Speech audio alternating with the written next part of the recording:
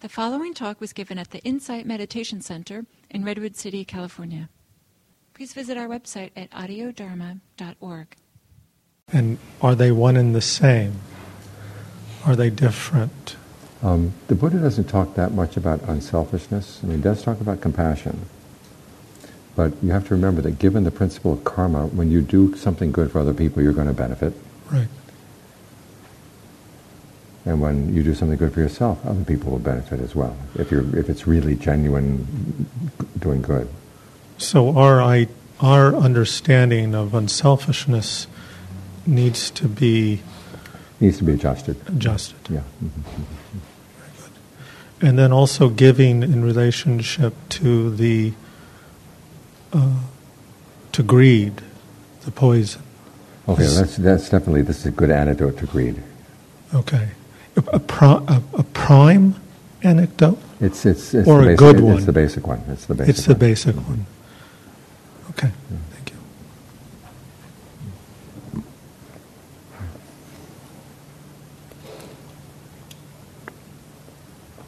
Passage 31, before we go on to the next topic. This is basically the three factors of the donor, the three factors of the recipient that make a gift bear great fruit. The three factors of the donor: that before giving you're glad, while giving your mind is bright and clear, and after giving you're gratified, you feel happy.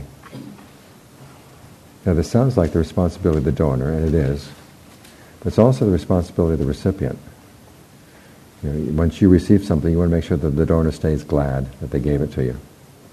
You don't want to abuse their generosity, because that would spoil the quality of their generosity. Secondly, for the factors of the recipients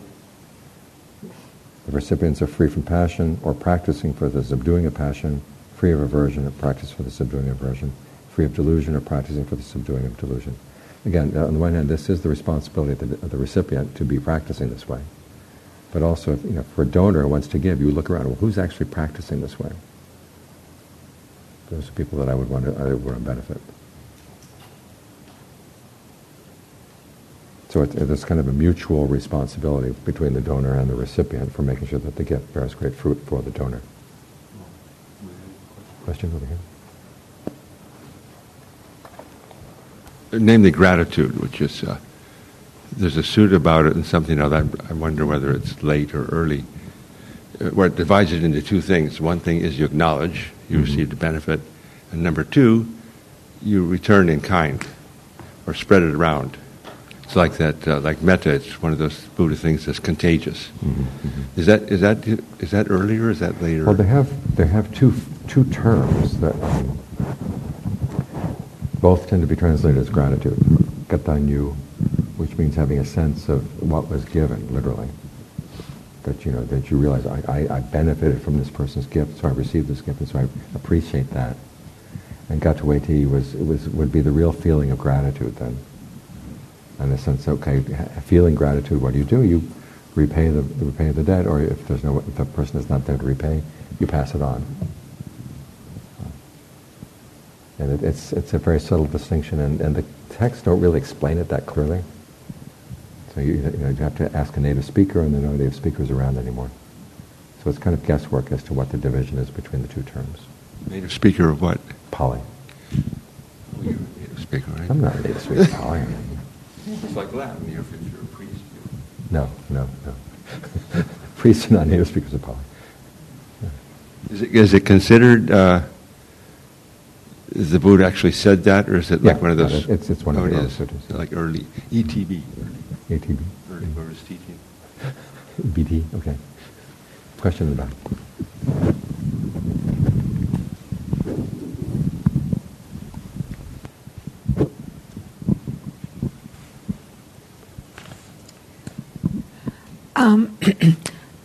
I have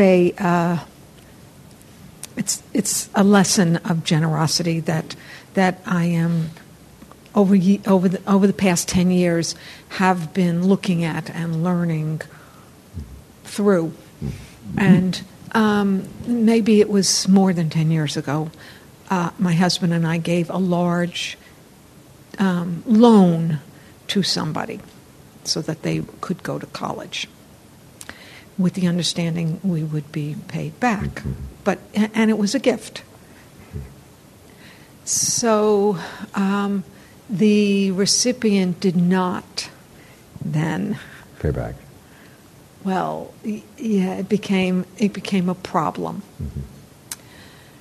And so over the years, they gradually, they came to an understanding that month to month that she would pay back. And it became increasingly not comfortable, and there would be months it didn't happen. So then, a couple of months ago, I gave another gift, half of it. So half of it was paid back. And so I gave another gift, which was loan forgiveness. And deciding to give the loan forgiveness was twofold. One, I wanted to be released of that burden, and it was going to release the recipient of that burden. And yet, I feel freer,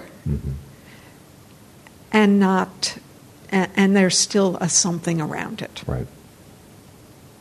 It was the better of the not good choices. And I'd say, okay, learn how to appreciate. Okay, I had them enough money so I could actually make that gift and be done with it, and appreciate that fact. And it's at the very least, okay, I'm going to get that money back in a future lifetime. At the very least. Thank you. I mean, being reborn among 4 great kings is not bad.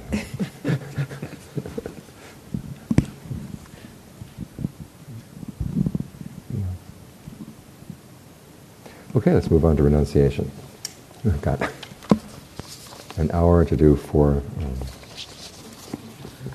So it's 15 minutes per perfection. Okay, renunciation. This is part of right resolve. And it should be seen again as with generosity. It's a trade, it's not a deprivation.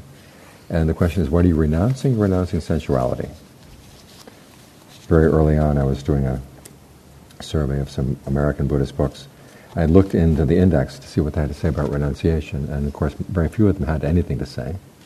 But there was one book that said you have to learn how to renounce unhealthy relationships.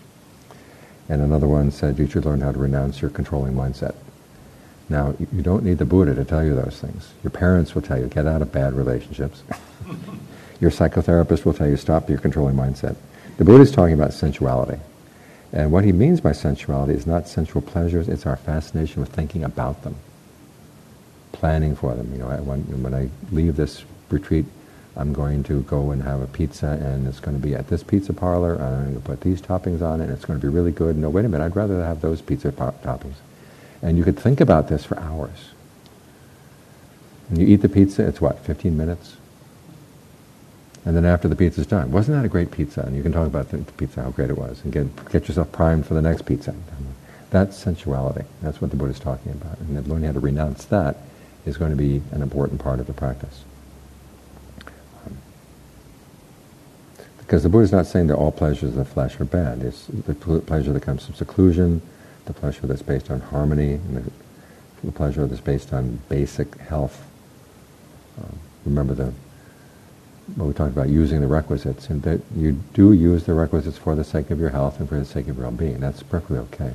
But it's this fascination we have with going over and over and over what a sensual pleasure is going to be, and then after it's done, sort of elaborating for ourselves. That's the way the mind sets itself up to go for it again, basically. All the magazines about wine, the gourmet magazine. I mean, you sit there and you're not eating anything, but you're salivating, That's the kind of thing the Buddha's talking about. And by engaging in sensuality like that, we're priming ourselves to be, say, well, if I'm going to be happy, I have to have this, and this particular sensual pleasure. You're placing yourself in a position of weakness. In order to be happy, I've got to have things just so. Whereas if you're not contemplating it, or you're not fascinated with that stuff all the time, then you find that you do have more time, more energy for things that are actually more beneficial. And we were commenting yesterday on how the Theravada list of the perfections does not include the practice of jhana or right concentration. I think it comes in here, because as the Buddha said, you're not going to be able to overcome your attachment to sensuality unless you have an alternative pleasure, which is not sensual, i.e., at the very least, the first jhana. You can understand the drawbacks of sensuality, that it puts you in this position of weakness, you're dependent on other people for your happiness. When you have something, other people will be jealous of you. When I was in France a couple of months back, I was mentioning what they call the BMW chill. Do you remember those commercials? This guy comes up to the top of a parking garage, and there are these ordinary cars, but they're his BMWs right there. And he gets this chill, you know. And you want to shoot him. But that's what they're selling you. They're selling you the sensuality. They're not selling you the car. They're selling you this fascination around, you know, who I am because I have a BMW, and all that other stuff that comes around the consumption of sensual pleasures. And the Buddha says you can think about the drawbacks. You know, if you do get a BMW, somebody might key it. Nobody keys, a old Nissan Sentra, but if you get a BMW, watch out. And, so you think about all the drawbacks of all these things. But he says you can think about these drawbacks, but you still go for it because you don't have an alternative. This is why you have to practice concentration. You learn how to meditate so you can give rise to a sense of well-being by the way you breathe. Like we did yesterday, working with the breath energies in the body. That gives you a sense of pleasure inside that is not sensual. It's physical, but it's not sensual. There's a distinction. And so this way you can start pulling yourself away from your fascination with that kind of thing. And in that way, that becomes the perfection of sensuality. Remember the Buddha on his course toward his awakening, he had that vision of the lumber that was in water and was full of sap, and then the lumber that was out of the water but still full of sap, and then there was the lumber that was totally dry. And it's only the lumber that's totally dry that gives rise to a good fire. So in this way, he saw that, okay, if you're indulging in sensual pleasures all the time and your mind has the sap of sensuality, it's not going to have the fire. You can't set fire to your mind. Even if you take it out of the enjoyment of sensual pleasures, but you still have the sensuality, it still can't set fire to it. You have to get it dry. He thought that meant you have to go totally without any pleasure at all, which was a mistake. And the way you get out of that is to find an alternative pleasure, which would be the pleasure of jhana, pleasure of concentration. So that's quick. Well, he didn't. When he had the vision of the wood outside of the water with no sap, he thought that meant that the only thing he could think of, the only alternative to sensual pleasure would be pain. And that was the mistake. And that's when he realized, okay, there is an alternative pleasure which is not sensual pleasure, which is part of the path. That would be the correct interpretation of that image. Who was this amazing? The Buddha, on the way to his awakening. Because it was a result of that vision that he went and endured 6 years of self-torture.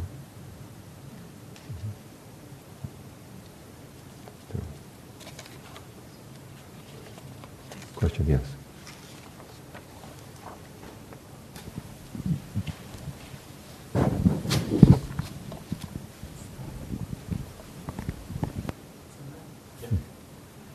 Where do memories fit in the central pleasure? Because pleasurable memories arise, and I'm wondering where that fits into central pleasure. You don't have to cling to them, but The memories will arise simply as a result of past karma. Now the question is, how do you feed on them? That becomes the sensuality in the present moment. And you've got to watch out for that, because you say, gee, that was really good, and that means, I want some more of that. That's what it comes down to. So you're setting yourself up for more entrapment. So, okay, that was pleasant, it was nice, but I don't need to feed on that now.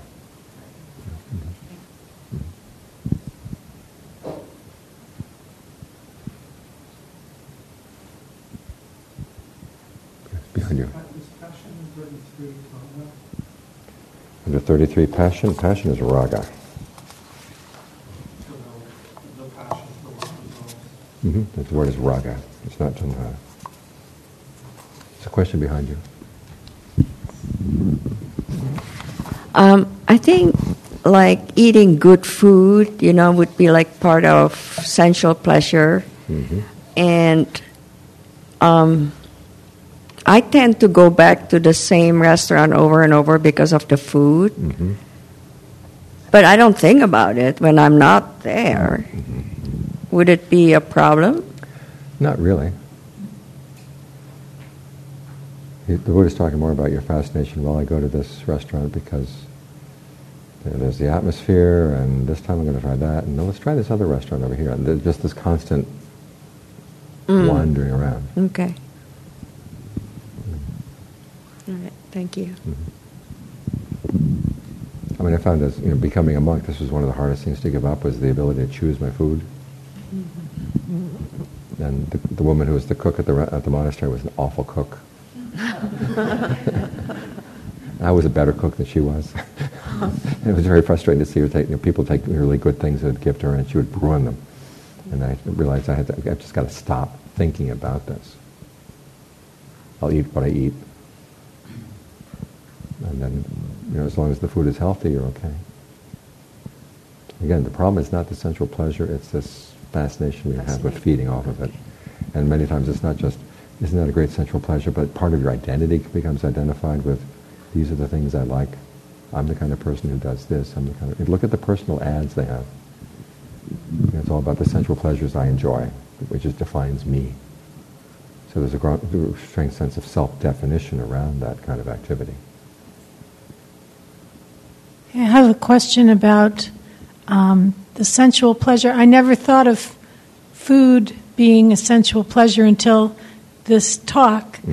And now that brings up, well, if I make reservations for a friend to go out to dinner with me, and then I'm looking forward to the food that we're going to eat at this restaurant, any restaurant, whichever one I choose, that we would look forward to, is that sensual pleasure, looking forward to going out to dinner with that person? The sensuality is, I'm thinking about, isn't that going to be really nice? That's going to be really neat. And you're kind of, getting yourself worked up. So if you think about the dinner too longingly, that's sensuality. That's sensuality, yeah. So you make your plans, okay, we'll meet. Okay. And all of a sudden, see, that sounds awfully dry. I don't get to think about it beforehand. I don't get to think about it afterwards. Well, again, it's good to look at what you are getting out of that experience without all the elaboration that goes around it. This is what positive psychologists have noticed very much, was that you talk to people about what makes them happy, and they'll say, oh yes, X makes me happy. And then they'll actually arrange to interview the person while that person is engaged in X. And they'll say, it's not all that happy afterwards, after all. But it's the elaboration beforehand and the elaboration afterwards that we're getting primed to fall for this. There was one positive psychologist who was saying, why are people so stupid? And then he thought about himself. He was a mountain climber. And he began to realize that he thought he liked mountain climbing, but realized while he was climbing the mountain, it was pretty miserable. It was beforehand and afterwards. And so we can talk ourselves into doing some pretty stupid things, the idea that this is actually making me happy. But if you do it without the embroidery, just look at it for what it is, then you find that you're much less, the mind might be willing to give up some of this. My next question along these lines, now that I'm getting this picture, is the same thing happens for like trips I'm going to take. Half of the enjoyment of the trip is looking forward to the trip. And the other half is actually taking the trip and enjoying it. And the other half is afterwards. Well, yeah, the other half is afterwards.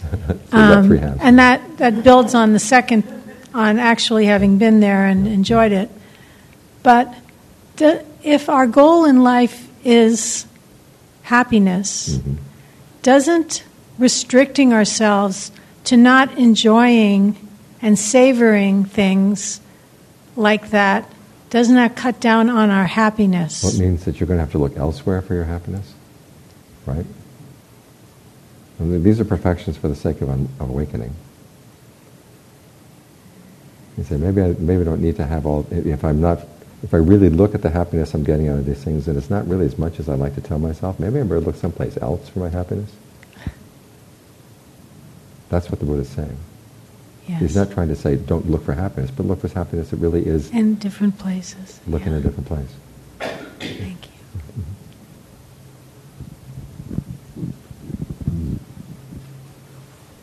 Okay.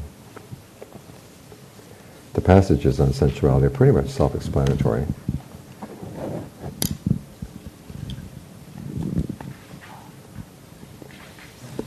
I just wanted to notice that the descriptions of luxury back in the Buddhist time, passage 35, paragraph 1, 2, 3, 4.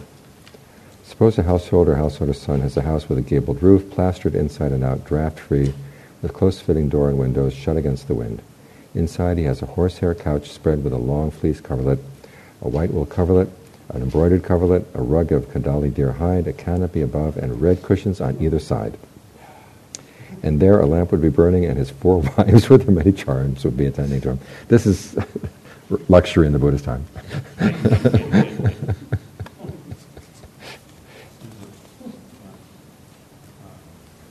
And someday someone's going to look back on our luxuries and think the same thing. Question? Traveling mic? Where's the mic?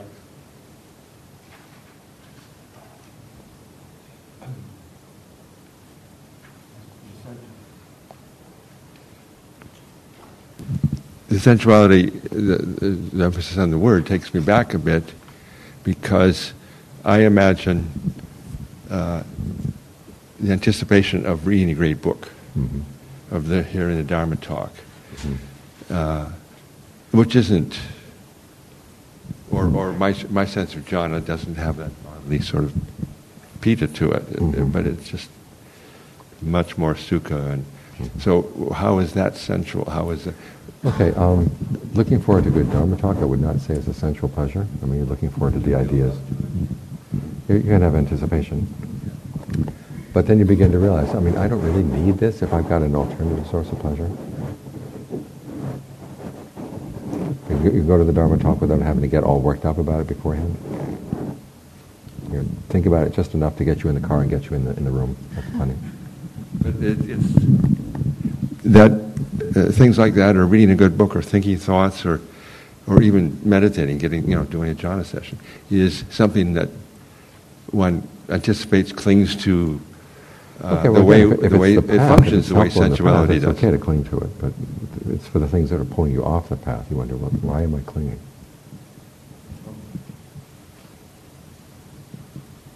You do have to hold on to the path while you're practicing.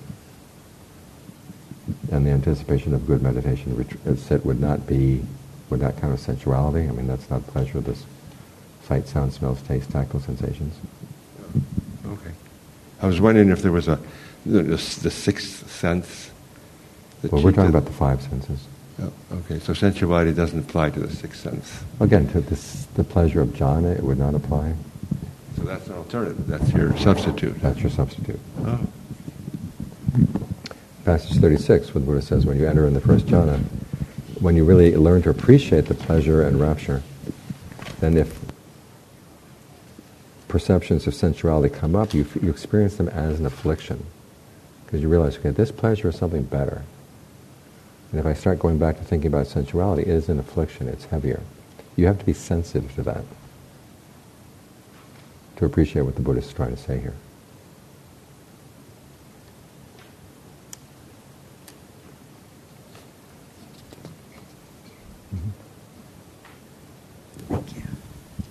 Actually, I had a question about that. So does disenchantment and sort of disgust start arising when you see the sensuality, and that drives you to want to do jhana practices? It doesn't necessarily have to be disgust, but just say, geez, this is not satisfactory. This is not enough. I want something better. Fed up. Yeah, you're fed up. And there's a book by John Lee, Frames of Reference, where he's talking about practicing concentration. He starts out with contemplations to give rise to a sense of samvega, which is a sense of dismay over, gosh, my life has been devoted to things that really don't give satisfaction. And that's really good for getting the mind into concentration, because I need an alternative pleasure, an alternative happiness. So. Okay, endurance. Oh, is there a question? Seclusion?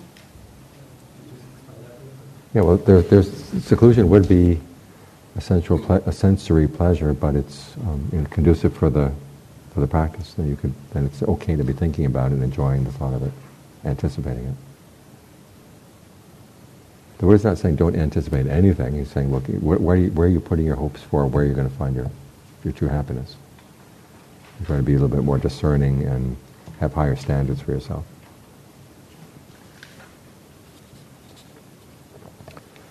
Okay, 2 more perfections and we're done. And the teenage kids can wait, okay? Okay, endurance. This Pali word is khanti. It can also be translated as patience or tolerance. This, together with equanimity, is needed for stamina on the path. It's also one of the ways in which you benefit yourself by benefiting others. In other words, if you can develop the ability to endure other people's harsh words, endure other people's mistreatment, and not flash back at them. Okay, you're treating them well instead of flashing back at them. And at the same time, you're developing good characters of your own heart, your own character. Okay, when you're practicing endurance, you have to make distinctions as to what should and should not be tolerated, based on the principles of karma. The text focused mainly on things that you should tolerate would be harsh words and physical pain. These are the results of old karma. In dealing with harsh words, the Buddha says you have to learn how to depersonalize them so that they don't have the sting that they would have if you say, gee, why is this person mistreating me like that, and I don't deserve to be treated like that, and I'm miserable. Take the I out of there. The Buddha gives 2 ways of thinking that way. One is he says, we live in a human world. What are the characteristics of human speech? There are kind words and there are unkind words. There are timely words and there are untimely words. Words spoken with good intentions, words spoken with bad intentions. It goes down the list. In other words, when someone says true and untrue, and when people say untrue, harsh, unkind things, this is not out of the ordinary. This is part of the human world. And just say, okay, I'm not the only person who's experiencing this right now. Think about all the world, people all over the world are being treated this way, and have been treated this way, and will be treated this way. It takes a lot of the personal sting out of these words. That's one way of depersonalizing it. The other way of depersonalizing it is, as the Buddha said, remind yourself, an unpleasant sound has made contact at the ear. Let it stop there. Which is what we usually don't do. We bring it in and we elaborate it. We say, why is this person saying this, and why am I being mistreated? If you can just leave it, there's an unpleasant sound at the ear and leave it at that, then you can learn how to tolerate words that otherwise you would not be able to tolerate. And you realize that a lot of what makes it intolerable is what you were doing, and so bringing this on yourself. All that, the kind of thinking that makes it difficult to stand.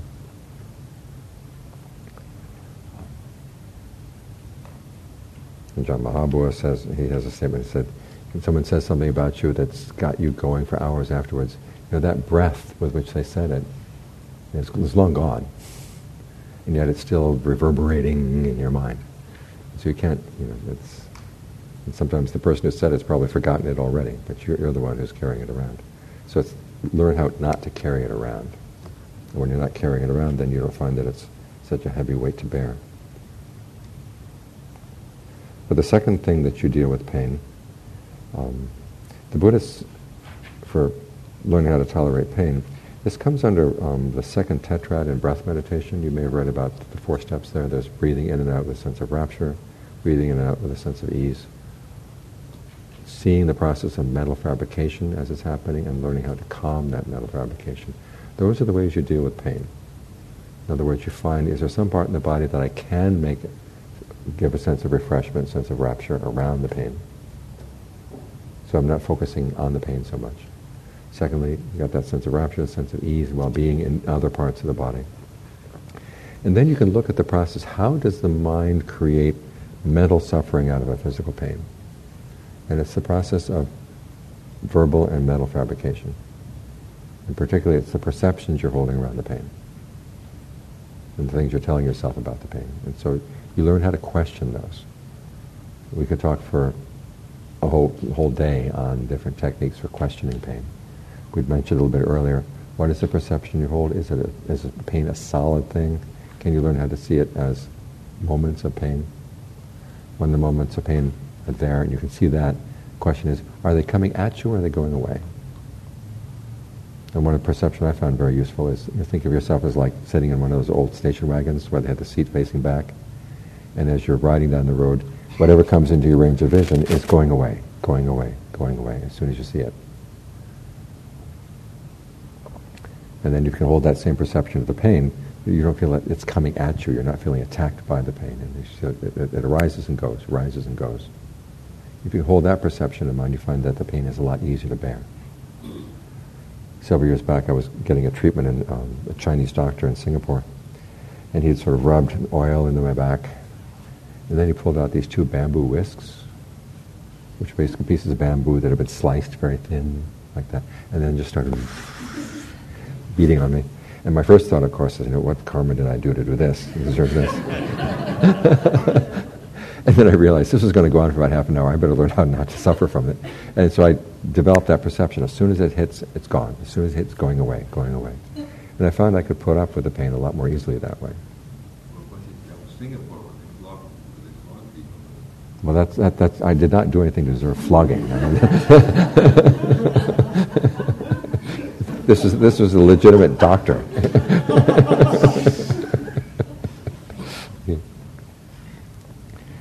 So, but when you find yourself dealing with physical pain, think of those 4 steps in the breath meditation. Learn how to breathe with a sense of ease, sense of rapture. Learn how to see, how am I fabricating my perceptions and around this feeling? Can I change the perceptions so that the feeling of pain doesn't have that intense effect on the mind?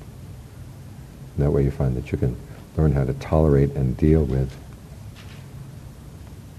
things that otherwise might physically be very hard to bear. So those are the things you have to learn how to tolerate, harsh words and physical pains. The things you don't tolerate are unskillful mind states. An unskillful mind state comes into your mind, you've got to do what you can to get it out. Now this may involve taking time and it may be a delicate process, but your basic attitude is, I can't just let this thing sit here, I've got to learn to question it. And understand and question why I'm holding on to it. Okay.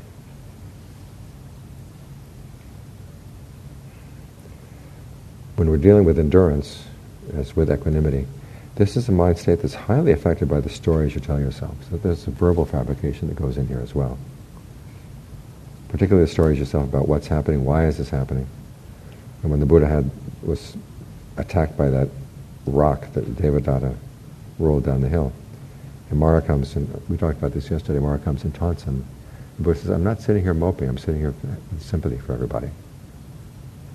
So you don't tell yourself, gee, this isn't horrible, I'm sitting here, I can't do anything. Okay, this is my opportunity to practice. This is my opportunity to spread thoughts of goodwill. Say when you're sick. There's a passage in the book Joseph and His Brothers by Thomas Mann. Do you know that book? It's one of those big monster books that you should anticipate reading. It's really good.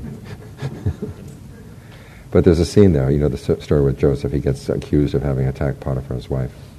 And there's a scene in the book where Joseph is being taken to the prison, and the boatman who's taking him there sees that Joseph is not upset. He seems to be taking it all very calmly. And the boatman gets upset. You should be upset. You're going to prison. And Joseph says, that's not the story I'm telling myself. This is part of a bigger plan.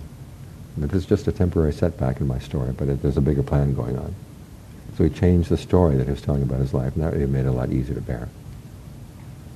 So if you're telling yourself the story, this person is horrible, I can't stand this person, I can't, and go on and on and on like this, you're the one who's weighing yourself down with your stories. Or if you learn how to tell yourself a different story, like, I'm going to get this back in in a future lifetime. It's a lot easier to bear with the fact that you're not getting your money back. Well, and also that it was another gift. It's another gift, yeah. Learn to see it as another gift, yeah. But learn to tell yourself a different story about what's going on. Okay, that's endurance. Any questions about endurance?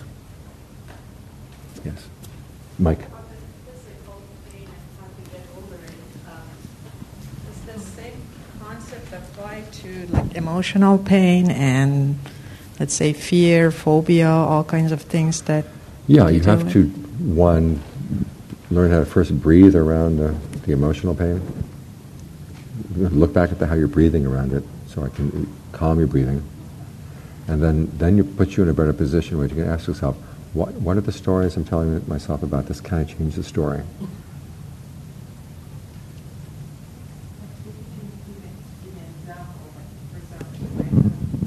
I have serious phobia and fear towards dogs, okay? Mm-hmm. Then how do I tell myself a different story to get over that? Okay, in that case, you might want to have some time with really cute little dogs. Find the least threatening dog in the least threatening situation, and be with that dog for a while. And then sort of make a map for yourself from 1 to 10. Okay, and so you start with something that is very unthreatening, and then move up to something that's a little bit more threatening, but you're able to breathe calmly around that, and see. Okay, this dog doesn't want to bite me. It's just, if I scare the dog might react, but I'll try to do my best not to scare the dog. And then being to realize that you're actually more in control of the situation than you may have thought. And try to tell your story. It's not that, there are rabid dogs out there, but I don't think they have any rabid dogs in the Bay Area, right? And so there's no dog that's going around wanting to bite people. And sort of tell your story, get to know dogs a little bit better in unthreatening situations. That's how you do with a phobia. Thank you. But generally, with any kind of really difficult emotional state, it's good to learn how to tell yourself, breathe calmly, and then ask yourself, what stories am I telling about this? Can I change the story? What perceptions am I holding in mind? And as for the dog, have you been bitten by dogs? Mm-hmm. Okay, spread lots of goodwill to those bad dogs.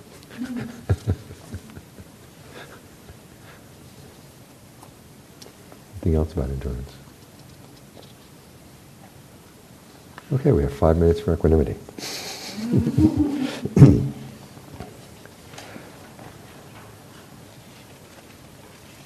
Okay. Basically, this too has to be regarded in line with the principles of karma. And the first lesson you have to learn is past bygones have to be past bygones. And the big one, of course, you have to deal with is grief over a personal loss. And the Buddha talking about grief, one to King Pasenadi. King Pasenadi is talking to the Buddha. Word comes to him that his favorite queen has died, and he breaks down. And the Buddha basically says, on the one hand, he says, try to depersonalize it. He doesn't use those words, but he says, since when has there ever been a case that people don't die? It's going to happen. This is a natural thing all over the world. So you think of the larger picture to begin with. And then he goes on to say, okay, to whatever extent you find that expressing your grief is serving a purpose, go ahead and do it. Don't feel that as a Buddhist you have to hold it in. And whatever expression you have, eulogies for the person who passed away, expression of how much you miss the person. There will, however, come a time when you realize that your expression of grief is actually harming you. And that's the time you have to learn how to say enough.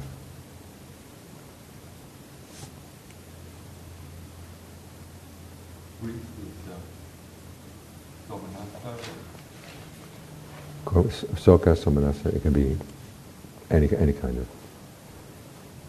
of sorrow or sadness. So, but it was the word domana.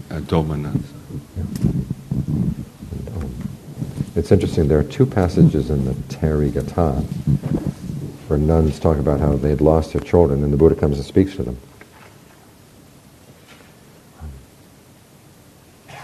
One is, this one woman has lost a son, and he tells her, you don't know the path of his coming or going, this being who has come here from where?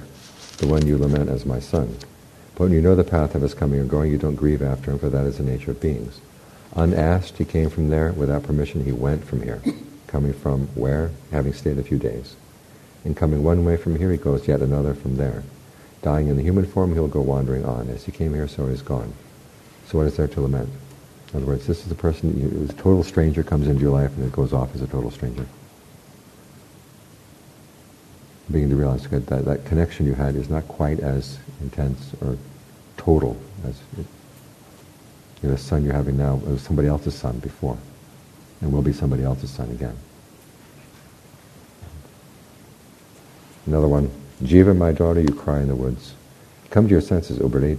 84,000 people, all named Jiva, have been buried in that charnel ground. For which of them do you grieve?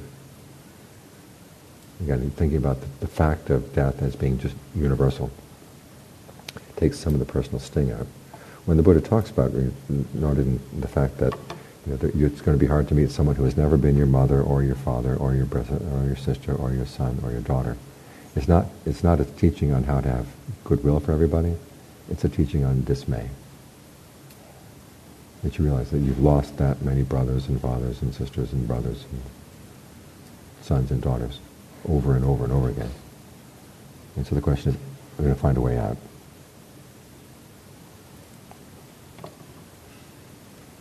So again, he's not saying you have to feel equanimity there, but there is the equanimity is possible, even in a case like that.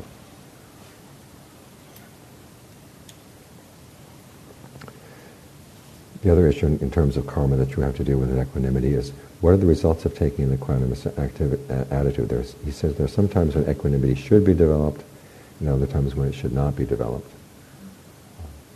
Just sort of sitting there and seeing something horrible happening in front of you, you don't just say, oh, that's just the karma beings. If you can stop it, you stop it. That's not a time for equanimity. It's when something is beyond your power to help, that's when you have to have equanimity. So you can focus your energies on areas where you can be of help. So this is why we develop equanimity, not so to just get indifferent to things. It's when you learn, it's for the purpose of focusing your energies on areas where it will be a benefit. When you have duties that get in the way of what you want, okay, you have to develop equanimity for that. I've got this duty that has to put my other desires on hold.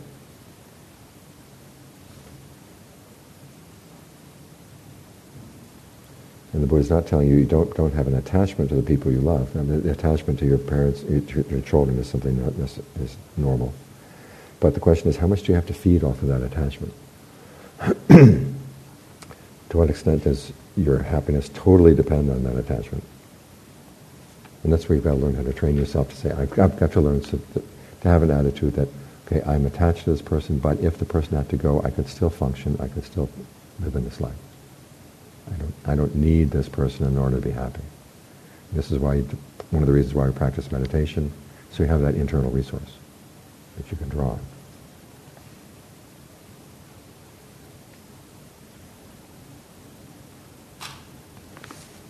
So that's equanimity in daily life. As for equanimity in meditation, there are times when it is unskillful. The Buddha says you have to balance concentration, persistence, and equanimity as you practice. There are times, if you were just equanimous, your concentration would never develop. You've got to work on getting the mind concentrated sometimes, which requires persistence.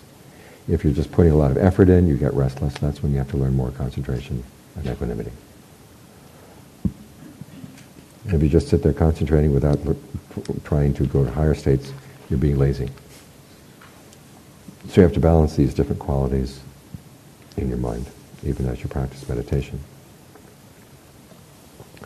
The issue about why equanimity is not the goal is because there can still be feeding off of the equanimity. You can get a really nice state of concentration, and you're still feeding off of that. And wherever there's feeding, even if it's something relatively pleasant and stable, there's going to be stress.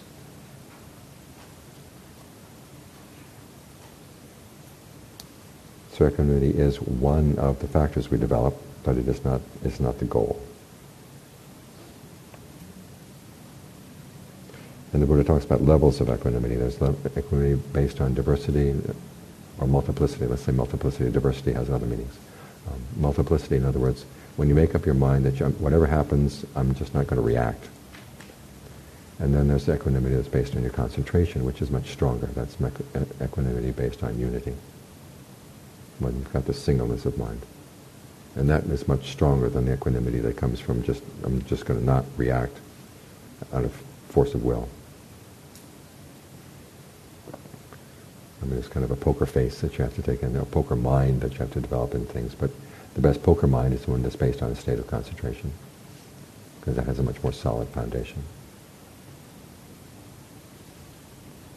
So those are the main things about equanimity. Any questions? Yes.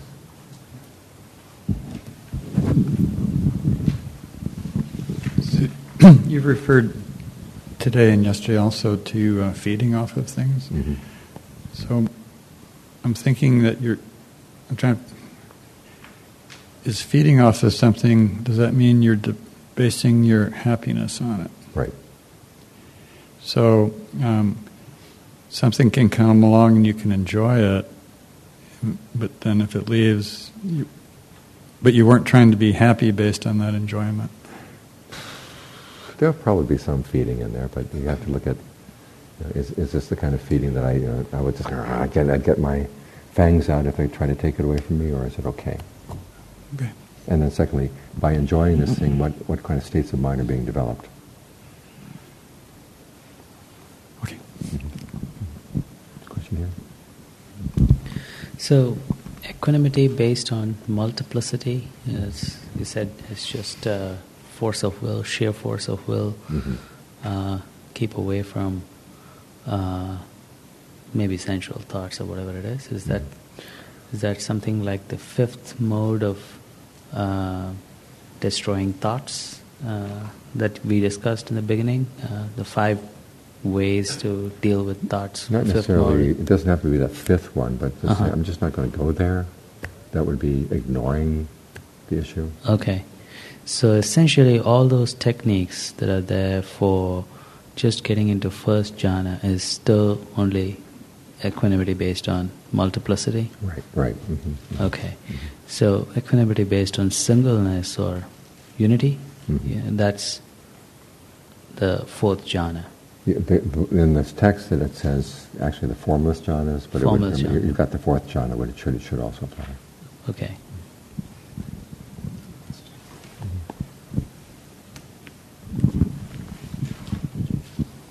So the Buddha is very clear about stream entry and what happens after that. Does he make mention of nearing stream entry and the momentum that beings pick up to, encourage them? Well, if you're headed... The problem is if he described it, everybody would try to clone it. We had an old Air Force general. He'd been in the Korean War. He'd killed a lot of people in the Korean War, and he wanted to make sure he didn't go to hell. So after he came back, he really got into meditation. And he ended up building a little hut for himself to meditate at the monastery. And there was one time when Ajaan Thanissaro was away. And I came back from my alms round, and he came up to me in front of the dining room. Last night was really big. It was this step, and he had it all mapped out, but what comes right before stream entry. I got 2 steps to go. And I said, I'm happy for you, but I really need to eat my meal right now, thank you. And then the next day it was 1 step, And the next day Ajaan Thanissaro came back from Bangkok, and what I would usually do when he came back from Bangkok, I would unpack his little bag, and he'd kind of tell me things that happened in Bangkok and ask me what was happening there at the monastery. And I said, Chode, which was the name of the general, seems to be going off his rocker. He thinks he's on the verge of stream entry. He's only got 1 more step. And Ajaan Thanissoro's response was interesting. He said, you didn't try to argue with him, did you? I said, no. He said, good, because if you're not really his teacher 100%, the more you argue with someone who makes a claim like that, the more they get entrenched. So you're just going to leave them. And he told the story about Ajaan Mun, when people had been practicing off in the woods, in the caves on their own, and thought they'd attain, arahantship or something like that. They'd come and see Ajaan Mun. And Ajaan Mun wouldn't say anything. He just said, well, just stay around here for the time being. And usually just kind of staying in his presence for 2 or 3 days kind of calmed them down, and they realized, okay, they made a mistake. And just after he finished saying that, Chode comes running up the stairs to report his verge. And I don't know if he heard the last statement or not. But he heard enough to say, I've been a fool. And he bowed down to Ajaan Fuang. He said, okay, that's a case of a real student-teacher relationship. And you don't have to say that much. The student will back off. So I think it's wise the Buddha doesn't describe a lot of these things in too much detail, because then we try to clone them. Yes. Question? Tangential to yesterday, you talked a lot about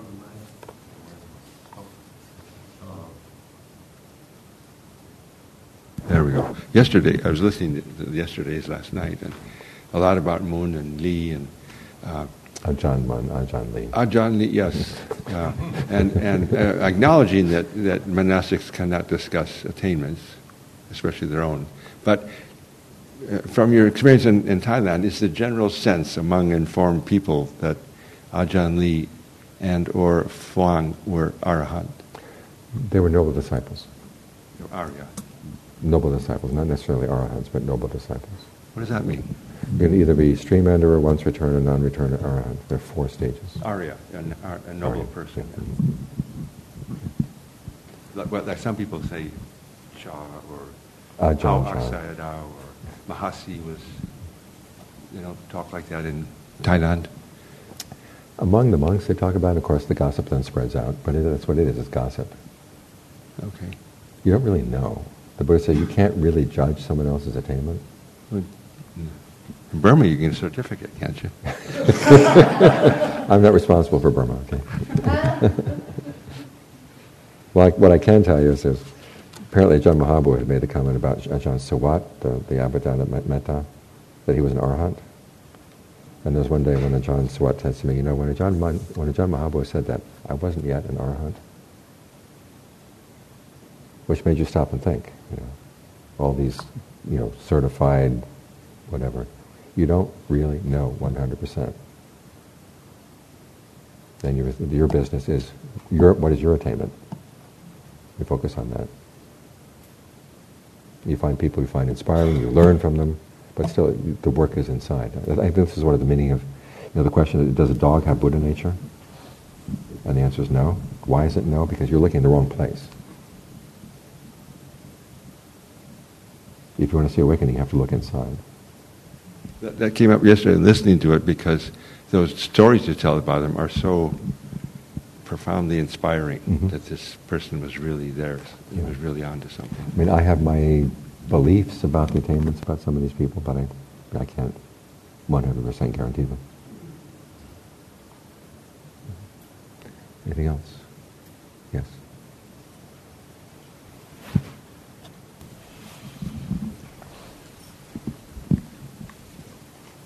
So, more of an overview question. Mm-hmm. Why did you choose to teach or to convey your sense of the perfections in this list form versus the normal one that we learn, which starts with generosity, virtue, Because the list, as they have it, really it's not a progressive list. And my sense of what she meant by progressive is that quality of determination, discernment. Is that progressive? You might start. It starts out with giving and virtue. Right, It sounds like exactly. it's starting on basic stuff, but then it kind of moves up and moves down, back and forth and around. And so, one perfect question for the end of the day. Yes. One is that realizing that all the perfections do come under the perfection of determination, because there's something you have to make up your mind you're going to do. And then when you think about making up your mind you're going to do this, what are the qualities you need? And as the Buddha said, you need discernment, truth, relinquishment, and calm.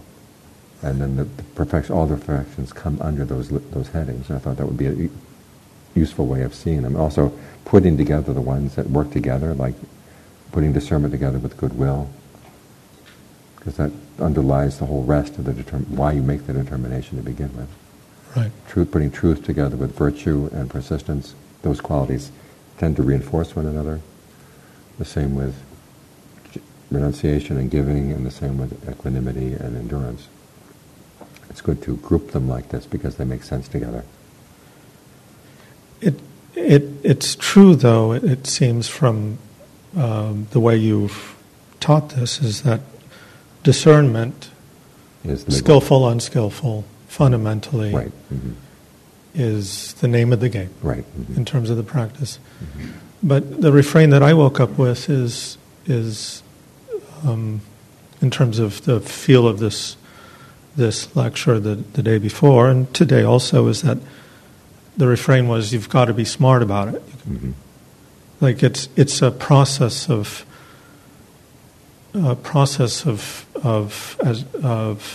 discernment related to sort of a smartness. Well, it can be street smarts, path smarts. And it's like I'm given two buttons. There's two buttons always, and it's in a shifting sort of field. And I'm developing this intelligence to hit the right button. Right. In this constantly shifting, moving field. And the practice is sort of the cultivation of that type of awareness to hit that button in this. And the teachings give you kind of a framework so that you're not constantly shift around by the shifting field, that you have a sense of your purpose and where you want to go. Because as I said, awakening is not everybody's guaranteed goal, but you have to make your mind, this is where I want to go. I want a happiness that's harmless, happiness that's true. This is how you do it. And so when you're faced with choices in life, you try to keep these qualities in mind. Or this choice I'm going to make, is it going to develop these qualities or is it going to hamper them? And that gives you kind of a measuring stick. So my last question is, do we lose something when we translate Pana as discernment versus wisdom? And is something lost in that? There may be a loss, but I think there's a lot of gain. Because you tell somebody, develop your wisdom, and you say, I don't have any wisdom. But it's asking you to look back, okay, where do you already have some discernment? Can you apply that ability to discern things in this field, in this field as well? And that was precisely the conversation I had with Ajaan Fuang that made me change my way of translating the word. He once said, use your panya.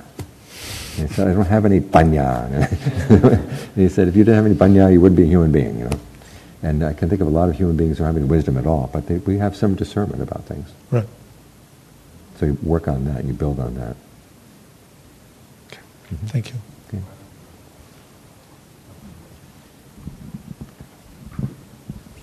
Comes right out of that question, which is like the power of judgment, your essay.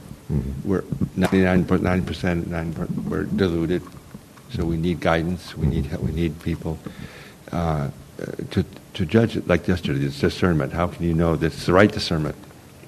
But is there a point, like also that Dhammapada, whatever it is, your reference to yourself, that you are your reference, the Dhamma is your reference, equating the two.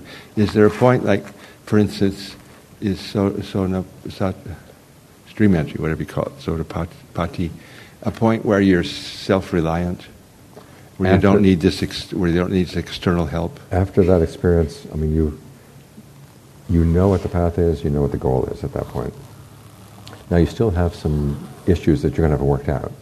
You haven't fully mastered concentration yet, you haven't fully mastered your discernment yet. But you've had the experience that guarantees, okay, this is the right path. Because you've seen the deathless. And at the same time you realize that, okay, this path that I'm following is the path that leads there. The Buddha knows what he's talking about. And you've gotten a sense of the path at that point. So you could get, for instance, I look at the world today, and there's so few qualified monastic teachers, and everyone needs this guidance. They need someone to say you're going off the cliff. So it's very rare to get that guidance. But is there a point where you don't need it anymore? After stream entry, you're safer. Well, let's do it. Okay. So thank you for your attention. Hope this has been helpful.